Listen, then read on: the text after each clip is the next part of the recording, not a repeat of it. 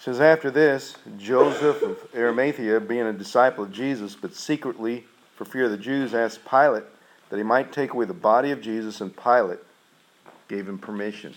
So he came and took the body of Jesus, and Nicodemus, who at first came to Jesus by night, also came, bringing a mixture of myrrh and aloes, about 100 pounds. Wow. Then they took the body of Jesus and bound it in strips of linen with the spices, as the custom of the Jews is to bury. Now in the place where he was crucified there was a garden, and in the garden a new tomb in which no one had yet been laid. So there lay Jesus, because of the Jews' preparation day, for the tomb was nearby. That's how chapter 19 ends. We have Nicodemus and Joseph of Arimathea doing the burial propers and taking care of what needed done to the body. In that time and day, they would wrap the body and put it in an estuary, which is a tomb, in a cloth for a year. A year. And after a year, then they would come and take it, because now it was just bones, and bury the bones.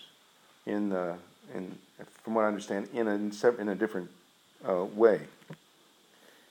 So this is what they had done, is they had taken those strips of linen, spices, etc.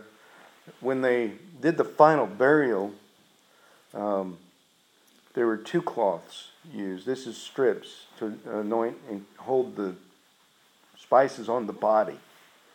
It's going to be about a year of decomposition. It's probably going to be a pretty rough smelling thing.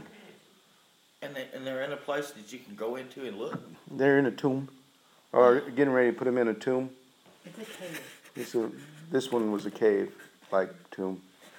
It hewn into a wall, a rock wall. And then they usually roll the stone in front of it where nobody can get in, right? Yes, this one in particular, yeah. So, this is what they did. Preparation Day, if you're familiar with Preparation Day, that is Friday. And Saturday being the Sabbath, they couldn't do anything. And also because it was a high feast of Passover, and the same season we're in right now would have been a day where they had to get stuff done before sundown. And he died around 3, so they had 2 hours or less to do all this. Okay. And get back and do their preparation for the next day. It was kind of a mess of what they were doing here. But the story, you see, is that there's a time frame because of Jewish custom. And all this falls in line with Scripture. And Scripture with their custom makes this thing fall in line with Scripture. And so they're doing everything they're doing and is fulfilling Scripture, but they don't know it. Oh, they don't know that they're doing it like it's supposed to be done. Right. For example, when they crucified Christ, they were just trying to get rid of a person who was a troublemaker. They didn't know they were fulfilling Scripture. They thought they were doing themselves a favor and the temple a favor, but they were not. That's like the Apostle Paul when he was at the stoning of Stephen. He was a young man at the time, but he approved of it. He did not know at the time that he wasn't doing God's work. He thought he was. So, too, did these folks think that this crucifixion of Christ was God's work. Although they didn't do it for godly reasons. Now, chapter 20 starts like this. The first day of the week, Mary Magdalene went to the tomb early, while it was still dark. That's why we do sunrise service. Because of this lady. You can blame her. We're getting this up to her. So Mary Magdalene, and saw that the stone had been taken away from the tomb. Then she ran and came to Simon Peter and to the other disciple whom Jesus loved, and said to them, They have taken away the Lord out of the tomb, and we don't know where they have laid him. So Peter therefore went out, and the other disciple, and were going to the tomb. So they both ran together, and the other disciple outran Peter and came to the tomb first. And he, stooping down and looking in, saw the linen cloths lying there, yet he did not go in. Then Simon Peter came, following him, and went into the tomb, and saw the linen cloths lying there, and the handkerchief that had been around his head, not lined with the linen cloths, but folded together in a place by itself. Now, that symbolism of that folded linen cloth, my wife shared this with me one time, is that when someone does that, they're expecting to come back. You don't make something up and place it there without expectation of being back. And so his message was, I will be back, because it was folded, and he cared for it. And sometimes these things in Scripture that we read, but we don't understand what they mean, they just sound like nice sentiment. But it actually has a reason why he did that. Then the other disciple who came to the tomb first went in also, and he saw and believed. For as yet they did not know the Scripture that he must rise again from the dead. Then the disciples went away again to their own homes. So you see what's happening is Peter and John are at the tomb. Peter goes in first after John gets there and looks around. Then John has enough courage to go in and believes. But it doesn't say what John believes. It just says he believes. So they go to their own home. But verse 11, this is where we pick it up. But Mary stood outside by the tomb weeping. And as she wept, she stooped down and looked into the tomb. And she saw two angels in white sitting, one at the head and the other at the feet, where the body of Jesus had lain. Then they said to her, Woman, why are you weeping? It's her beloved Jesus, of course. He had set her free from affliction, possession, and a life that was less than godly. Here's what she said.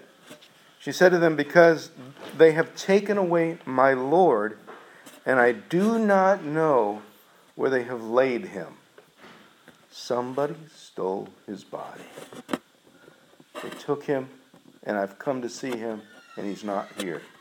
Now, this statement may sound just like I just want to see his body, but it's not like that. This Mary, if you understand her history, was accustomed to failure, to disappointing people. So that's what she thought she did. Letting people down. Being an outcast. Being someone that society didn't want a part of. So she thought, I'll go early before the sun even comes up to do the duty that I need to do for my Lord, to show him I love him, and now she can't do it. He's not there. And she sees, I've come to do the thing, to anoint him, and to show him I love him. I've anointed him before, I want to anoint him again. And I can't. Tell me where he is. I'll do it. Just tell me. I just want him to know, even though he's gone, that I loved him to the very end.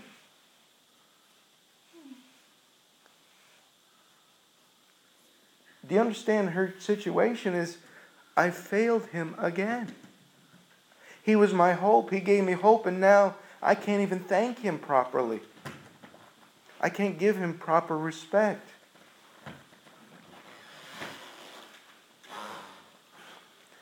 And when she said this, she turned around and saw Jesus standing there and did not know that it was Jesus. Obviously, she saw that he was dead. You don't expect to turn around 3 days after someone dies and see him. There they are. And in her tears and grief, it says, Jesus said to her, Woman, why are you weeping? Whom are you seeking? Who do you seek? This is the question for our Easter. Who do you seek? What do you seek in life? And she, supposing him to be the gardener, said to him, Sir, if you have carried him away, tell me where you have laid him, and I will take him away. I will take care of him. I will do what I said I will do. He needs to know this. But she doesn't know she's talking to him, see? Oh. She does not know that the one she thinks that she's disappointed is the one standing right in front of her. is the one who is seeing her love and compassion for him poured out. Do you understand? If she's anything other than serving and loving and giving, the next part's not going to happen. She still thinks he's the gardener. She doesn't know who it is. Get this. Jesus is out there by the tomb outside, and Peter and John walk by him and don't see him, thinking he's the gardener. They don't see him because they don't believe. She believed and loved him and wanted to do her thing for him. And Jesus has a couple things in his mind, I'm sure. He says, she's going to look all day for me if I don't tell her who I am. She's just going to keep looking and looking and looking. And the second thing he thinks is, she needs to know that I honor who she is. That she has not let me down and never can. And this is a difficult thing for us as believers, is we cannot fail God and let him down. We can't. Because God doesn't respond to us that way. He doesn't respond like, oh, you let me down, what's wrong with you? He doesn't look at us like that. We look at ourselves that way. Parents look at us that way. Other people look at us this way. And so she says, tell them where they've laid him, I will take him away. And Jesus says to her, Mary. That's all he says. Do you understand when God says your name, you don't have to question who's saying it? Mm-hmm. That voice sounds like no other voice. John 10 says, my sheep know my voice, and I call them by name. She had heard that before from Jesus. I'm sure that John 10, in that passage, he shared that story more than once. That there was a familiarity on her part with that story. But he knows them. How good is it to be known? Sometimes we go, people know me too well around here, and it's a bad thing. But to be known, truly known by God, by Jesus Christ, is to know that everything we do, everything that we are, who we are, what makes us tick inside, and what we need to be even more gracious, loving, and Christ-like, he knows. That is what he has for us. It is on this resurrection morning that reality is first shown, and is shown to Mary, the one who struggled with that the most. Now you might say, well, that's just speculation. Speculation or not, we do know this. In that society, women were less thans. They were property. That if she's telling this story, she has no credibility. And Jesus chooses the foolish and the weak of the world to shame the wise and the strong. To make those who are weak to be the strength of his resurrection power. This, as a lot of different commentators said, you do not put a woman as the first person to see Jesus unless you want to lose credibility. Or unless it's true. There's no other way you're going to do that. Because women don't have witness power in that time and culture. They cannot witness. It has to be a man.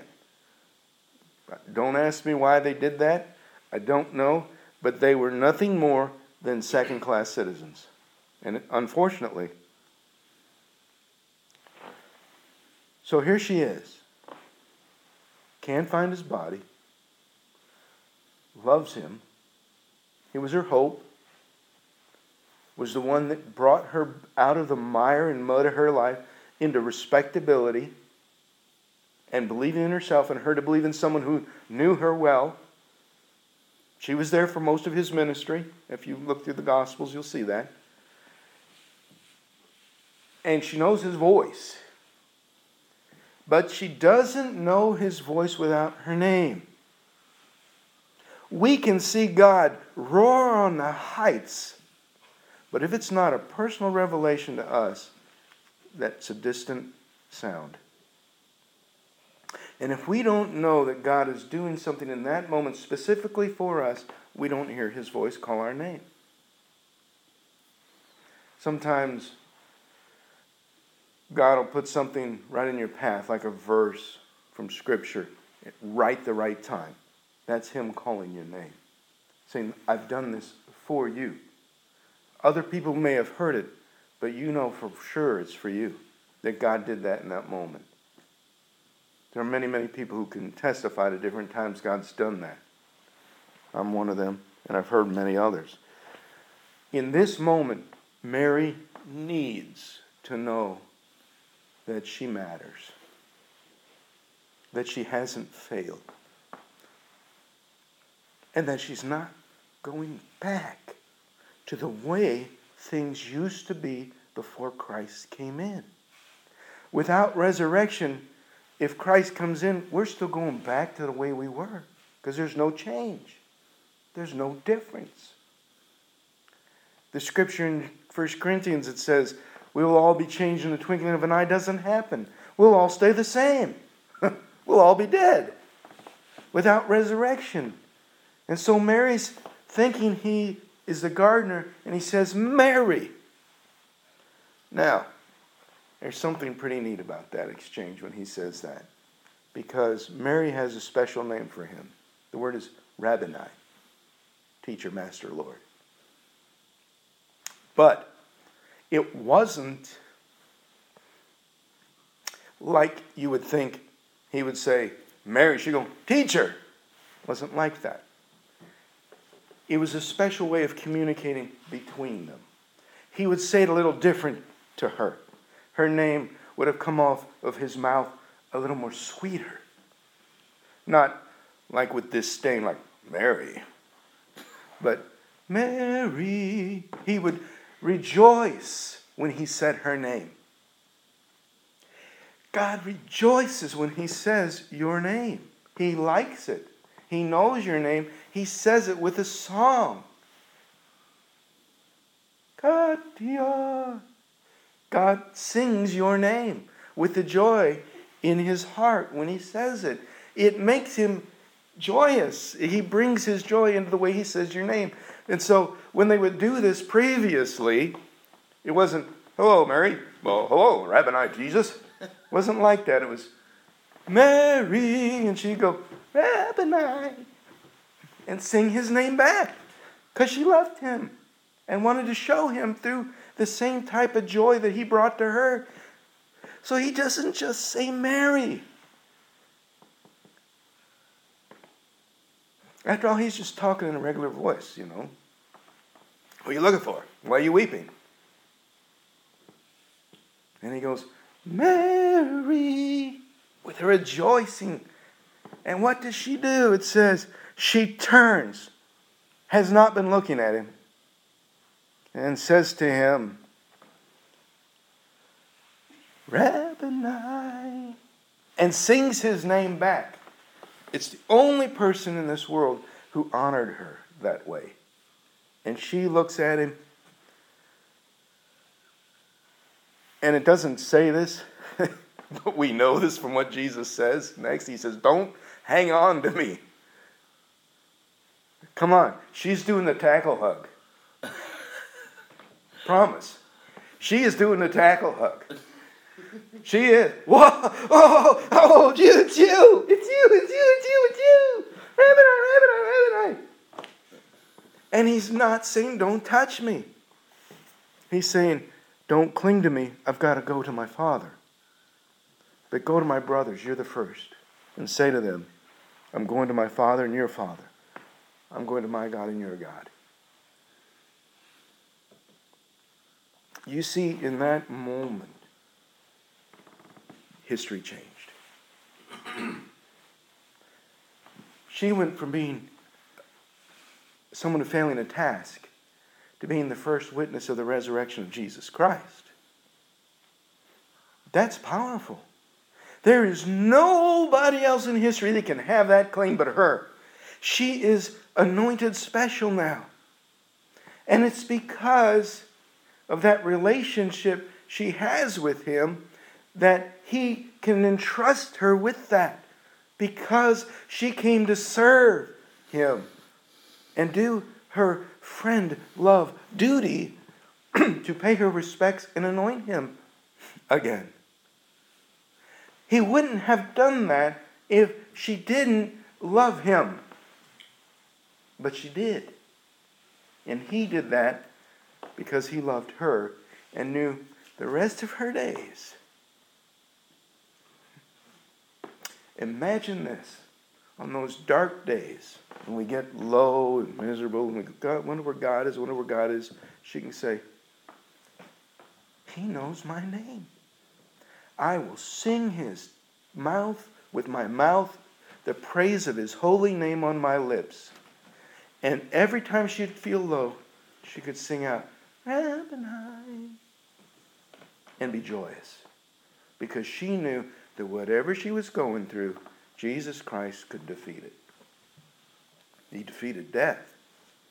And this fulfillment of prophecy, this fulfillment of Scripture, happened approximately at the time we're standing and sitting here. So what better way to start an Easter than to say, God knows your name. And when he says it, there's a song in his heart. And when you hear it, you know it's a name he loves to say. Happy Easter. He is risen. He is alive. He knows your name. And he created this beautiful day so you would sing his back to him. Let's pray. Heavenly Father, we are so blessed, so amazed that you took one of the persons in this world who the world called foolish, not even worth time. And we come to thank you for that relationship you had with her. Not because you had that relationship with her, but because sometimes we feel like she did. And you said you have that relationship with us too. And we get hope because we know you sing our name. And when you announce your name to your Father, Lord Jesus, and when you announce our names to him, there's a joy in your heart. That's my son. That's my brother. That's my sister. And I love them so much, I sing them before my Father. So, Heavenly Father, remind us this day, by the power of your Holy Spirit, that there's nothing that can defeat the love that you have for us. Nothing can come between the love that you have for us as we found in Christ Jesus. Not death, not height, not principality, not power, not beings and to come, not angel nor demon, not death, nothing shall ever separate us from the love of God found in Christ Jesus. Nothing can change that, take it away, because we belong to him. And thank you, Lord Jesus, for resurrecting and bringing us into that relationship. May we have a song in our heart, even on the dark days, and that song be this: Lord Jesus, I love you. Thank you. Amen.